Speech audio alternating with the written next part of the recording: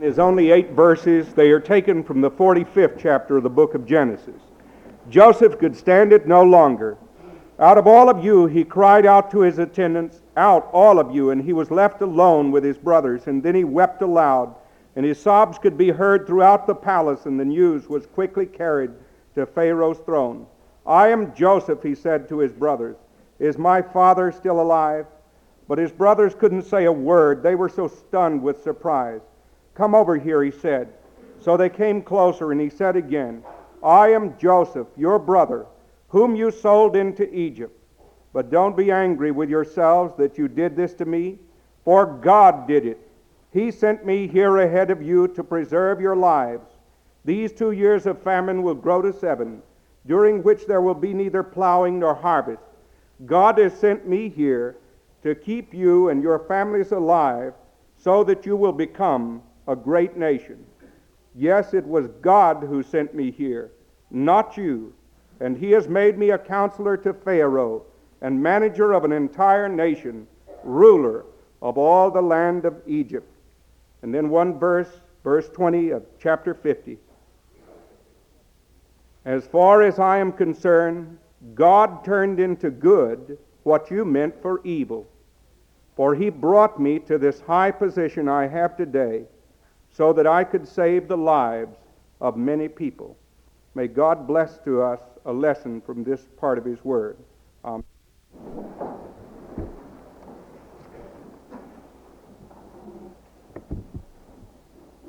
We have been thinking about some great trials that men in the Bible have faced. Last week we thought about trials that Daniel faced, and we saw in that splendid and noble character a granite-like consistency in his trust and faith in God. Today we deal with another of the Old Testament figures whose splendor is remarkable. A few years ago, one of the distinguished professors at Yale University, professor of literary criticism, J.W. Aldrich, wrote an intriguing book to me. The title of the book was In Search of Heresy. In Search of Heresy. Now the book deals with this. It says that out of 5,000 novels that are published each year in America, very few of them will live as long as 6 months or a year, and very few as long as 5 years, and that none, as far as he can see, show any pretense toward that greatness which would cause them to live for 50 or 100 years or more. Now the literary critic says this: why is it that in an age when men travel in outer space, when they go to the moon, in an age where there are great conflicts of ideological loyalty, such as conflicts with communism and conflicts with free enterprise, why is it that so little real literature is being produced that will last? He says that it is because of an absence of absolute moral standards. That whereas there was a time when there was black and there was white, and there was a conflict that existed here, and a contrast and a conquest, that now we have made the moral scene so gray, so limp, and so meaningless that you do not have this conflict and contrast.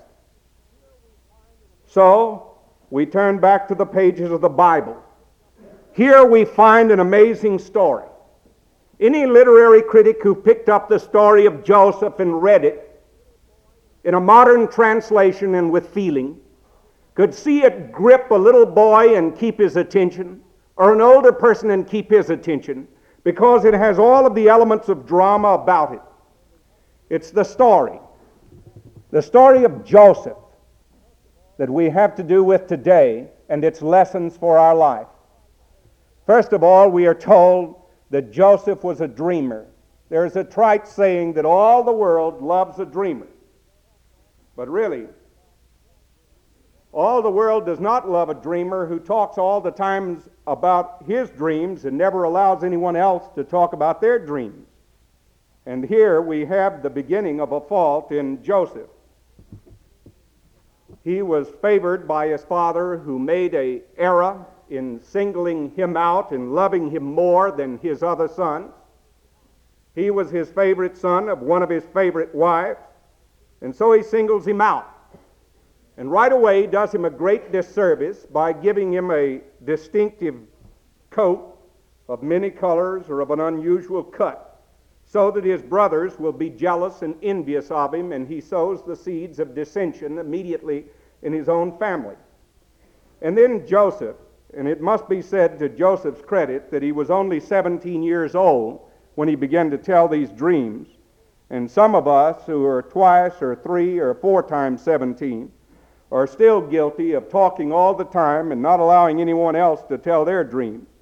Joseph goes out to tell his brothers in his coat of many colors that there are sheaves shocked up in the fields, and how all of the other shocks of sheaves bow down, and yet his is the one that stands upright, and they all bow to him. This, of course, does not incur the favor of his brothers, but makes them very angry with him. And then he goes on to tell about another one of his dreams, a dream in which all of the sun and the moon and the 11 stars, which mean his brothers and his mother and father, all bow down to him. This, again, does not strike a note of popularity. But we must remember he is 17 years old. He is making a mistake in saying these things, I think. But later God vindicates what happens here as time goes on. He talks about his dreams all the time. And so one day his brothers see him when he is coming out to inspect their shepherding of the sheep. And they say, "Come, here comes this master dreamer. Come and let us kill him and toss him into a pit." Oh, what a great test this is, that he is tossed into the pit. Because if he had never been tossed into the pit, he probably would never have come to his senses. But they toss him into an old well, and down in the bottom of that well, this boy who had been shielded from work by his father's partiality and singled out by his father for great honors and favors, now is thrown into a pit, and he must be terribly afraid. He must be making many prayers to God, and he must be wondering about what has happened to him. Of course, you know the story, how that one of his brothers, who is money-minded, says, "Why do we put him to death? Here comes a group of slave traders. Let's sell him to these slave traders." And he sells him to the slave traders, and they take Joseph off into Egypt. The first trial that Joseph faced was a trial of hardship. A trial of hardship. He had been well favored and had spoken often about his dreams. And then he is face to face with this tremendous hardship. If you could imagine that boy going along lashed with his hands together, tied as a slave would be tied, and with some slave driver in back of him with a whip cracking it across his back, and him falling to the desert sands and going on into Egypt, his father had ill prepared him for such hardship as this. He is faced with the test of hardship. But we are told in Scripture that when he is brought into Egypt and he is sold as a slave, that God is with him. That God is with him, for he trusts in God. That God is with him, for he trusts in God. That God is with him in this time of hardship, and he trusts in him. Now, if we are willing, hardship can be a tremendous blessing to us. It can teach us lessons that we will not learn any other way. There are many lessons that are to be learned from examples that we see in the world about us of people who have faced and overcome hardships. Most of us who have thrilled to classical music at any time know that Beethoven became stone deaf, and that when he had composed his 9th symphony, a tremendous piece of music, and it was played in Vienna for the first time, that Beethoven, in leading the orchestra and having led them all the way through the Ninth Symphony, could not hear himself what they were playing. And when he had come to the conclusion of that symphony, and the audience burst into a riot of frenzied applause and thunderous ovation and wave after wave after wave of applause, Beethoven himself could not see them. But one of the assistants had to come and turn him around so that he could face the audience and see the reaction. And it wasn't until he was turned about that he knew what a success the Ninth Symphony was. He had overcome a tremendous defect in hearing. I love sports. And of all the baseball players, one of my great favorites is Lou Gehrig. He is in baseball's Hall of Fame as the greatest first baseman who ever played baseball. They used to call Lou Gehrig the Iron Horse. And do you know why they called Gehrig the Iron Horse? They called Lou Gehrig that because he had the incredible record of playing 2,000 consecutive baseball games without missing one single game. He played baseball games when he had a cold. He had played baseball games when he had fever. Once at the Mayo Clinic, when they were studying Lou Gehrig's hands under X-ray, they found that his fingers and thumbs and hand bones had been fractured in 17 different places. And yet, in spite of the 17 different fractures, Lou Gehrig could go out into Yankee Stadium and play in a baseball game. Many of us can remember seeing the film in which James Stewart stars as Lou Gehrig. Based upon his life, this motion picture showed how, when at last Lou Gehrig is crippled with a disease that begins to break him down, how in the clubhouse, when he stoops to tie his baseball shoes, he topples over on his head, and his teammates all look the other way, none of them stooping to come and help him lest they insult him, because they knew what a tremendous spirit Lou Gehrig had. Finally, when his disease had progressed to the point that it would only be months until he would be dead, Lou Gehrig had to retire from baseball. They had a Lou Gehrig Day in Yankee Stadium, and the entire stands were jammed with 61,808 fans who went through a turnstile count. The Postmaster General of the United States read a tribute to Lou Gehrig. Mayor LaGuardia read a tribute to Lou Gehrig. The crowd stood when Lou Gehrig came to the microphones, and they grew quiet and still when Lou Gehrig spoke. And that simple speech that he made when he took off his baseball cap must be one of the examples of simple, effective oratory. These are his exact words. For the past 2 weeks, you've been reading about a guy who got a bad break. Yet I want you to know that I consider myself to be the luckiest man on the face of the earth. And he thanked them. Such was the spirit of Gehrig, and we take example from it. Here is a man, Joseph, put into the trial of hardship and sold as a slave. He could have bickered with God, but he did not. Sheltered though he was as a youth, he rises to the occasion, and God makes him strong. And then he comes into his second temptation.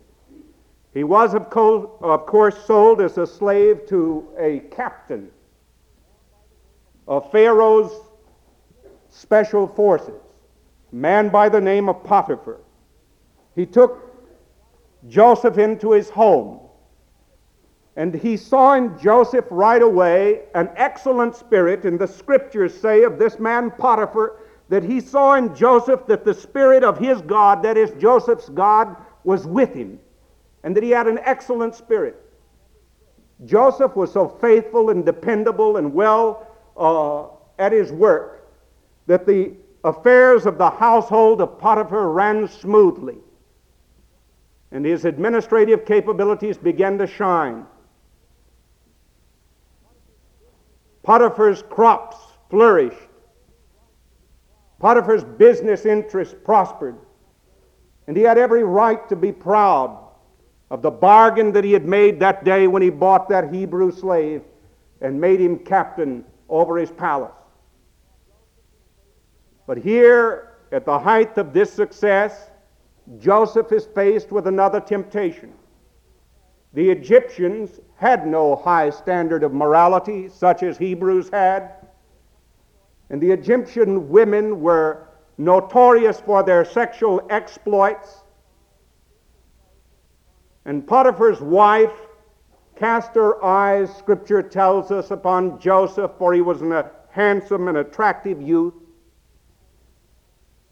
And she sought him to commit immorality with her. And Joseph's reply to her in his steadfastness is notable. He says, God forbid that I should do this wickedness and sin against God and against my master. He put the priorities in their right place, a sin against God and a sin against my master. When she was insistent, Joseph ran from her clutches and would not succumb to that temptation. How Victorian this must seem to a lot of people today. But the first sign of a rotten civilization is an exaggerated, loose emphasis upon sex. Unless we have this discipline, such as the iron discipline of this man, we won't have any great country. I don't care who is president or what the gross national product is or anything else. But young men and young women, determine in your heart, no matter who is faithless or untrue to God, you will be true to him. And here is an example. Now let me say just this briefly about temptation, facing temptation. First of all, the sexual instinct in itself is not a sin. And you must not feel guilty simply because of the animal impulse that is within you. God put it there for a very good reason. But he means for it to be controlled. Second of all, temptation in itself is not a sin. Temptation in itself is not a sin. Thirdly, Joseph here did not fall under temptation because he took some common sense practical means.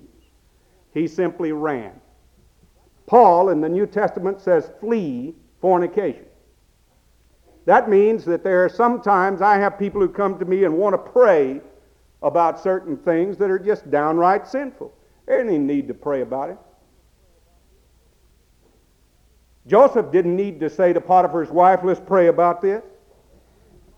He knew what the answer was. If you ever get in a situation like this, you do like Joseph did and run a mile down the road and then pray.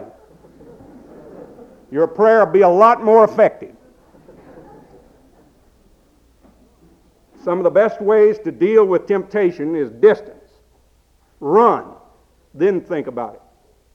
Then pray about it. And that's what Joseph did. Well, of course, you know the story. How this woman lied to her husband and slandered Joseph, and he was cast into prison. And again, his wrists feel the bite of iron as manacles are placed upon them. Now in prison, he could very well have said, God, is this the way you treat your servants? I tried to be pure and I tried to be clean, and here I am in this filthy prison. But Joseph does not do this, for God is with him there in prison. God is with him there in prison. He is testing his servant, and his servant will come through the test because he does not bicker with God, but he accepts the challenge of the test through which he is passing in prison. You know the story about how dreams come into play again. There is a wine taster to Pharaoh the king, and there is a baker to Pharaoh, who apparently, because of some conspiracy in the palace, have been placed in prison. They both dream dreams, and Joseph interprets their dreams. One of the dreams meant death to the baker. One of the dreams meant life and restoration to the wine taster, the butler. And the wine taster said to Joseph, because you've interpreted this dream for me, I promise I won't forget you. And the first thing he did was forget Joseph when he got out.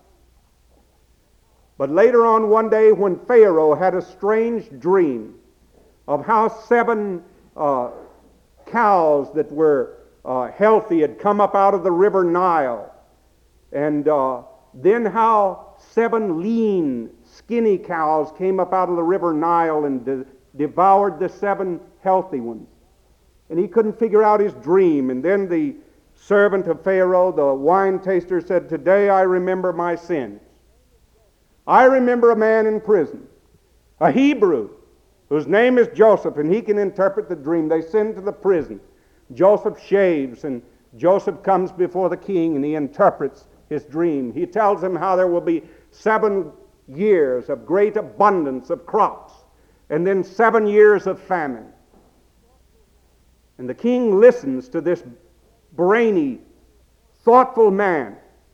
And when Joseph says to him, you had better appoint a farm administrator and devise some program and gather in the surplus and use it carefully because famine is coming. Then the king says, well, what better man could I get than you? This shall be your job. And he makes Joseph to be second to him in the realm, so that whenever Joseph's chariot goes down the road, there are people who bow the knee, and there are people who say, hail Joseph, and there are people who say, Joseph's chariot is coming, for he has about his neck a golden chain, the emblem of power and authority. And he has upon himself the finest of apparel, and he is second only to Pharaoh in the land, and he supervises the land. This is the third test that he entered into. He entered into a test of hardship, a test of temptation, and then he entered into a test of success and prosperity. It is often true that prosperity will take away a faith that had been born in adversity. And one of the greatest tests of character will come to people who have money, or people who have positions of great authority and power. They have temptations that are very great, and all of us have some money and some power, and all of us are responsible to God for the way in which we use them. Well, here again, Joseph remains faithful and true to his God. And you know the story and how it ends, how that when famine began to spread throughout the land, and all Jacob's sons are all now suffering as a result of starvation and hardship, they must resort to go to Egypt to buy their food to stay alive. And here is their brother whom they had sold into slavery.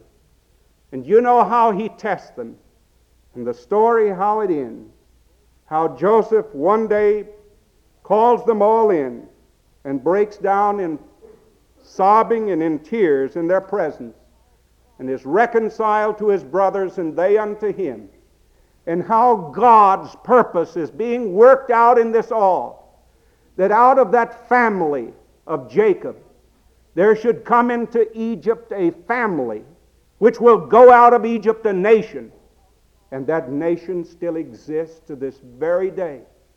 And how God is working his purposes out in history. How the Messiah is born into the world through that nation. And this Joseph, how he stood that test. And what he said to his brothers is something that we ought to bear in mind in our hearts. As far as I am concerned, God turned into good what you meant for evil.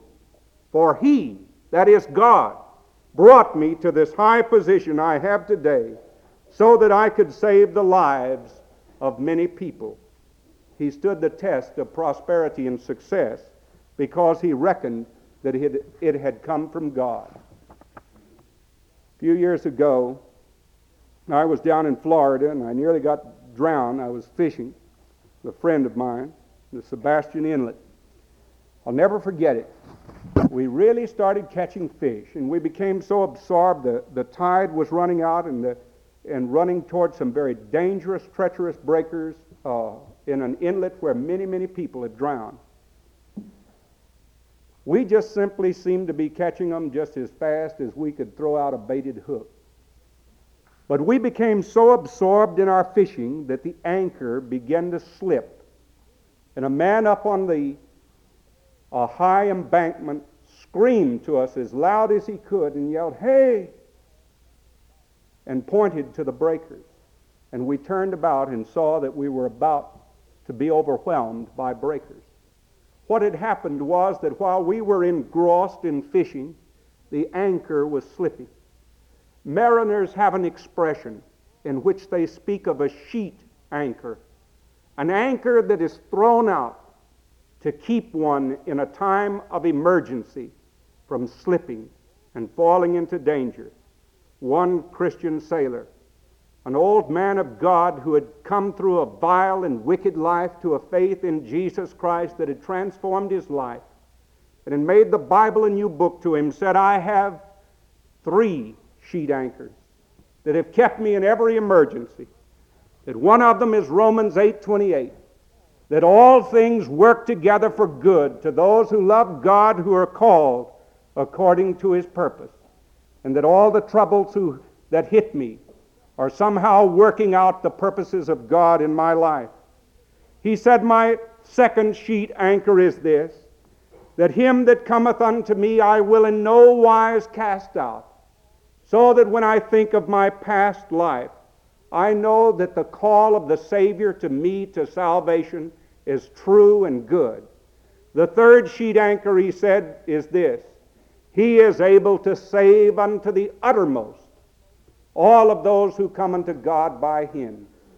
Beyond uttermost is sheer blank annihilation.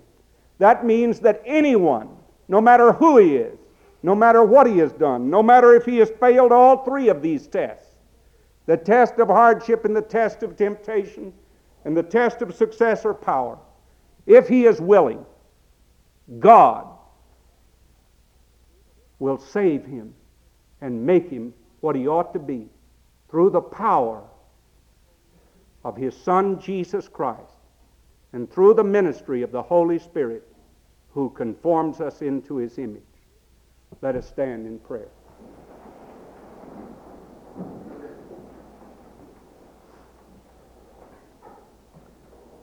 Oh God, our Heavenly Father, you know our hearts better than we know them. And your word and what you have recorded in your word is meant to instruct us and to aid us in our lives. Therefore, we bless you for its power. And we pray that you will help us to keep in mind those things which have been prompted by your Holy Spirit, so that in the face of hardship or temptation or success and prosperity, we may be loyal and true to thee. For those who have tried and failed, help them to remember the gracious words of Jesus, that he is willing to save unto the uttermost those who will come to him, and that him that cometh unto me I will in no wise cast out. And now may the grace of our Lord Jesus Christ and the love of God our Father and the communion and the fellowship of the Holy Spirit, our keeper and our guide, be and abide with you all, both now and forevermore.